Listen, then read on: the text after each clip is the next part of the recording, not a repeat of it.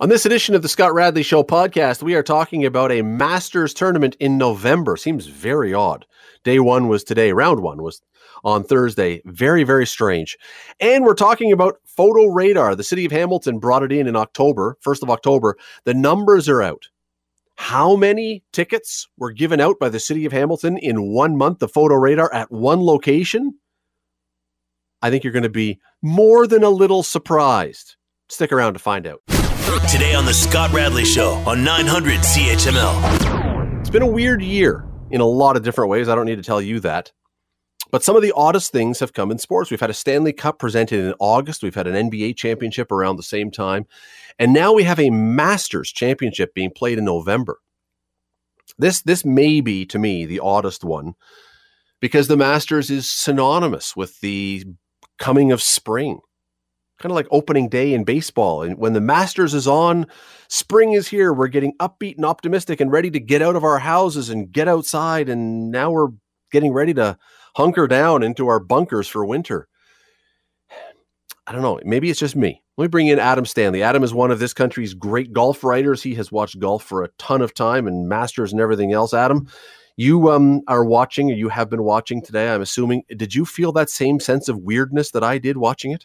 Yeah, I did. I've got a TV set up in my office, and my home office, and right outside the window across the street was my neighbors going full Clark Griswold on their Christmas decorations. So as the Masters was unfolding on my, in-office television, out the corner of my eye, there's a 8-foot snowman with lights all around it getting set up outside. So, it's a weird combination of what my eyes were looking at. So to your point, yes, it has been very strange that the Masters is taking place at this time of the year.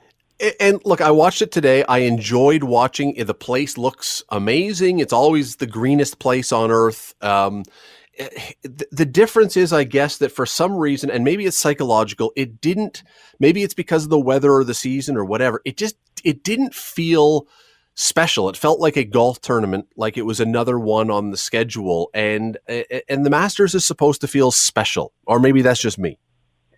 Yeah, I mean, I think once the tournament got underway, I think it still felt special because, at least to me, because once you were seeing the guys play these holes, they were certainly less recognizable than when the patrons are lining the fairways and you kind of have in your head the way that it is supposed to look.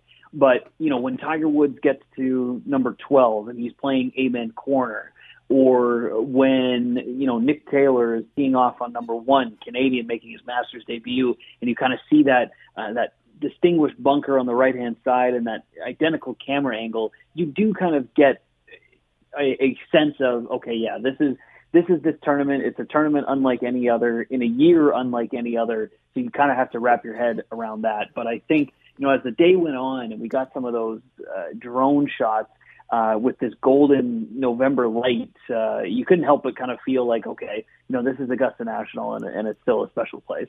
I'll give you that. The definitely, and I don't know why they didn't do drones before. I mean, you could have done drones with people there, I guess. But yeah, they seem to have implemented these drones this year for the TV coverage and have given a bunch of new angles that I've not seen before.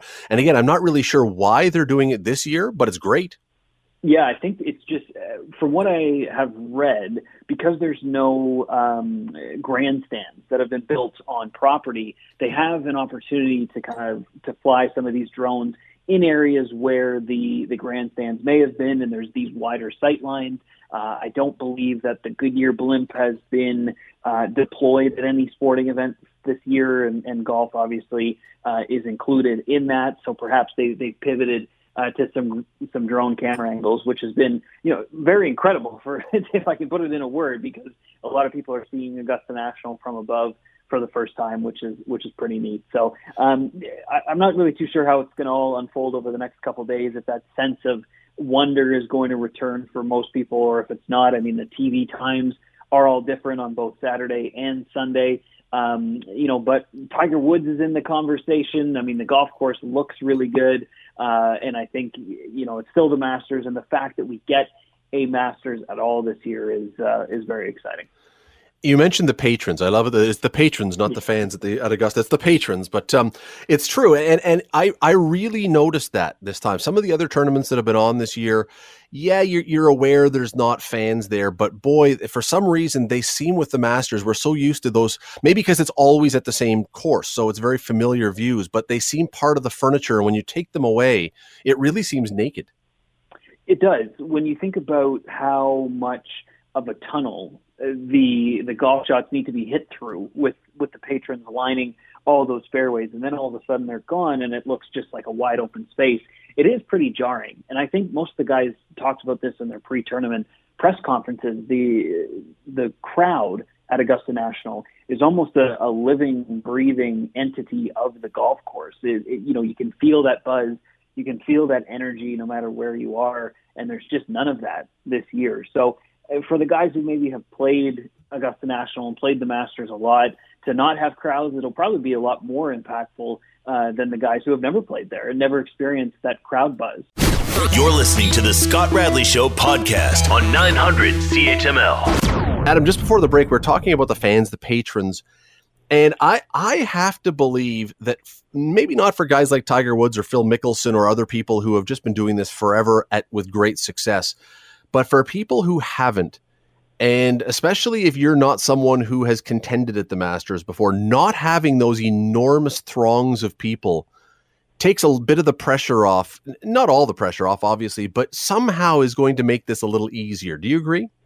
Yeah, I would agree with that. I think that the golf course itself is difficult enough. It just has so many unique quirks to it, quirks in the best of ways.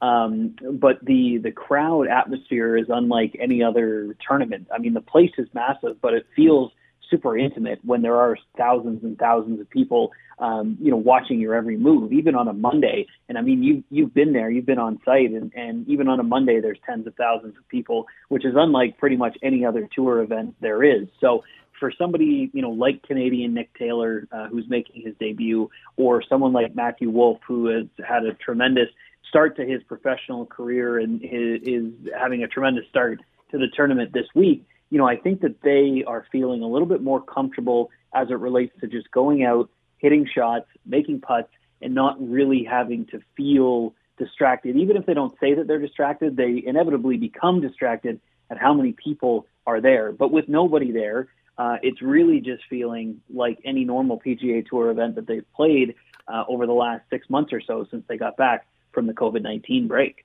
I saw more guys today in the coverage laughing and smiling on the course than I can ever remember seeing before. And some of that may be, the result of nerves that you're just laughing or smiling. But I mean, usually those guys are out there looking like they are about to do surgery on someone. I mean, it is serious. And it just, to me, it looked like, you could breathe a little bit if you were a player. Yeah, and I think that some of that probably comes from the fact that their tournament rounds starting today were very similar to their practice rounds. I mean, Monday, Tuesday, Wednesday, there was nobody around. And Thursday, the tournament starts, and there's still nobody around. It basically feels exactly the same. And unless you're paired with Tiger Woods or you're paired in one of these marquee groups, you're not even going to have, the Green Jacket members or the media following you around. You may legitimately just be playing in front of your spouse and whomever else might be bopping around keeping score or lasering your yardage. And then that's going to be it. So to your point, I think the guys could have enjoyed themselves more today and tomorrow and the rest of the weekend, maybe not Sunday, but certainly today and tomorrow, as just a couple of fellas out for a nice game at Augusta National. That's kind of what it felt like. Now, I want to give a bit of a golf clap here to our friends at TSN because as I was flipping around today, I realized that I think they had 3 of their different TSN channels that were going, and each of them had a different take. One of them you could follow Adam Hadwin, I think it was, and the Canadians who were there. One of them was you could go on and follow Tiger Woods group, and one was just an Amen Corner on those holes. It was that, I don't know why we don't see this all the time. That was great. Yeah, I've had it on, and you're just switching back and forth. They had Amen Corner, they had 15 and 16, they had the featured groups. there was a lot of opportunities to watch a lot of different golf today, and it was just kind of tip of the cap to TSN and tip of the cap to, the Masters and Augusta National itself as an organization, realizing that they can do different things as it relates to showing this golf tournament. They hold all the power, and if they want to show, all the guys, and all the holes and this, that, the next thing, then they can do that. And I agree with you. They should have that opportunity, week in and week out on the PGA. Yeah, why don't we? Adam, why don't we see this? Because look, TSN has, 5, 6, 7 channels, Sportsnet the same, whoever's got it. You're going to get the same ratings because if people are watching, you're gathering all the people anyway. Why are we not seeing them spread this out so we can get different options on the channels? But are people going to be all pumped up to watch TPC San Antonio on a stream? I don't know. I think Augusta National, people will tune in just for the sake of watching Amen Corner. Who cares who comes through there? Now, I think PGA Tour Live, which is a service that the tour is doing via Golf TV, which we can get in Canada, they're starting to do more, but it's just a featured group. So you may be able to see, a couple of notable names in the morning and a couple more notable names in the afternoon. And then that's it. But to your point, it's not available on television. So diehard golf fans, we'd all love to see that week in and week out on the PGA Tour. But I think the Masters remains, a special entity, and that's why we get it 1 week of the year. I guess. I mean, again, for the networks, if you're going to get the same number of people and you can offer 3 different things and you can appease even more people, because, some people will tune in just to watch Tiger Woods all day long. You don't want to see anyone. You don't care.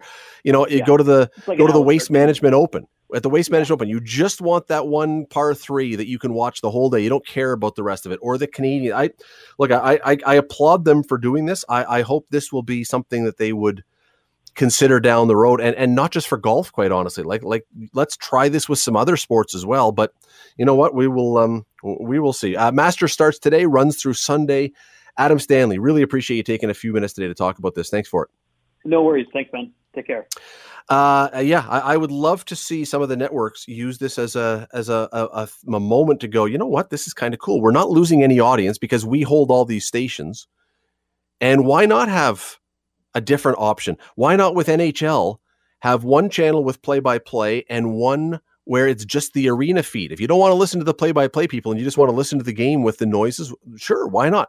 You're going to get the same audience. It's just over 2 of our different stations, but we still count it. Rather than just showing the same thing on 2 stations, what point is that? Anyway, good job by TSN today on doing this. You're listening to the Scott Radley Show podcast on 900 CHML. Back on October the 1st, you will probably recall that this city got photo radar. Again, I'm guessing most of you remember those discussions and the debate around the council table. So far, it has been located at just one spot. That's on Stone Church Road between Dartnell and Pritchard. So we're now a little over a month in, and we got some numbers today, which I honestly found stunning. Between October 1st and October 30th, at that one location, 5,605 tickets were handed out. 5,000. That's an average of 186 tickets a day by Photo Radar. How fast was everybody going? Well, the numbers for that part are only available for the first 19 days. They're still collating the rest of them. But the average was 14 kilometers an hour over the 50K limit, which turned into an average penalty for people who got a ticket of $103. I want to bring in Mike Field, who is the Hamilton Manager of Transportation Operations. Mike, thanks for doing this today. Appreciate it. No problem. Thanks for having me. So when you finally sat down and you saw these numbers, I mean, you probably had a good idea what was going on, but when you saw 5,605 tickets in a month, were you surprised by that? It's a good question. The automated speed enforcement is new in Ontario, and City of Toronto had installed some units earlier than us, but their locations are a little bit different than ours. They're in residential neighborhoods, and ours is on Stone Church, which is more of a major roadway. So we did some preliminary estimates of the number of violations that we thought we would see, and but at the same time, we were going a little bit blind as far as of what the actuals were going to be. So I would say that the numbers are above what we originally estimated. Well, yeah, when the city launched this, if I recall correctly, they were talking about breaking even if they could get 25,000 speeders over a 12-month period. This is just one location. You're on pace to go 2.5 times that amount. Yeah, we have 12 locations we're going to be installing the camera or rotating the camera to over the next 12 months as part of the pilot project. And Stone Church is the first road. We knew, for some context, as far as the number of speeding violations that we saw on Stone Church, we knew that there was a pre-existing speeding issue on Stone Church. So it's not shocking that, there's a lot of violations occurring. The other thing, too, is this data is only really good, as you mentioned, from the beginning of October to October 19th.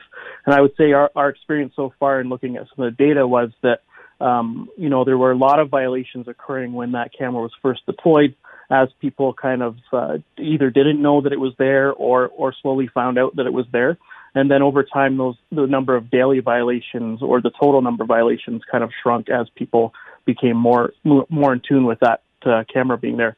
That's also our experience with red light cameras when we put them in new locations. Normally, as soon as they go in, the violations are at their peak, and then once people kind of realize, hey, there's a camera here, and then they start dropping off.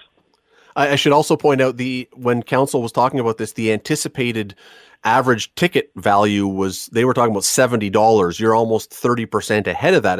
It makes me wonder, are we in Hamilton? Are we just terrible drivers? Because that's the message I almost take from this. Yeah, it's like I said, ASC is new, so we were basing some estimates on what we saw from the City of Toronto, and then just on some theorizing that we did prior to the plan. So we were trying to estimate based on some past data that we had from studies and what have you, what the average violation cost would be. But it's slightly higher than what we originally estimated for Stone Church, for sure. And again, going back to when this was discussed, because there was some contention around this. Not everybody was in agreement with it. And when it was first brought up, councillors were a little bit defensive, saying, no, this is not a cash grab. This is not a cash grab. And again, they were saying 25,000 tickets, $70 a pop was what was needed to break even.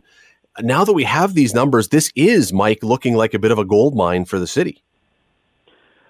That's part of the pilot. We're looking at, over those 12 months period and collecting all of the data and what the average, I guess violations are. But there's a bunch of other fees associated with processing the tickets and everything. But we're estimating that it's not a moneymaker for the city at all. And that's not the purpose of it to begin with. It's more about, establishing some better road safety for everybody in those locations that we have designated. So in that case, with that in mind, essentially that's what we're looking for. So I mean, it's hard to believe that, because if we round it down, let's say 5,000 tickets a month instead of 5,600, and at $100 a ticket, that's $6 million a year just at one location. I mean, it's stunning that wouldn't be making money somehow for the city. Yeah, it's all part of the the business case that we have and part of the pilot that we have going, and all those factors involved with whether it's financially positive or negative will be kind of studied and established, and then we will report back all that information, those findings, to council later next year upon the conclusion of the pilot project. So, but our initial estimates were that it's not a cost revenue program, unlike red light camera, which has different parameters in it, which makes that a little bit more cash positive for us. You're listening to the Scott Radley Show podcast on 900 CHML. Mike, the report that came out today that went to City Council pointed out that the average ticket was given out with it was 14 kilometers and over was the average person who was getting a ticket. And it mentioned that the biggest ticket was 96 kilometers an hour somebody was doing, which was 46 over the limit. It doesn't mention what the lowest ticket is, what the barometer is or the bar. How little were people getting tickets for? Were people getting tickets for 1 or 2 kilometers over? I think the best way to talk about this subject, because we had this at the council meeting where we presented ASC is that speeding is speeding, and anything above the posted speed limit is illegal. So it could, I mean, you're not going to say, but it could be as little as that. Theoretically, speeding is speeding.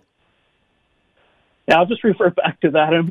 Okay. Speeding is speeding. So, every person who drives a vehicle needs to follow the rules of the road and those laws set in front of them. So, and speeding being one of them. So our expectation, as a city is that people follow those rules and they drive within the speed limits. Some of the totals, even included, it says that among the 5,600, there could be more because there are some that people are fighting in court. So we don't know if those ultimately will be counted. Do we know how many people at this point are challenging these tickets?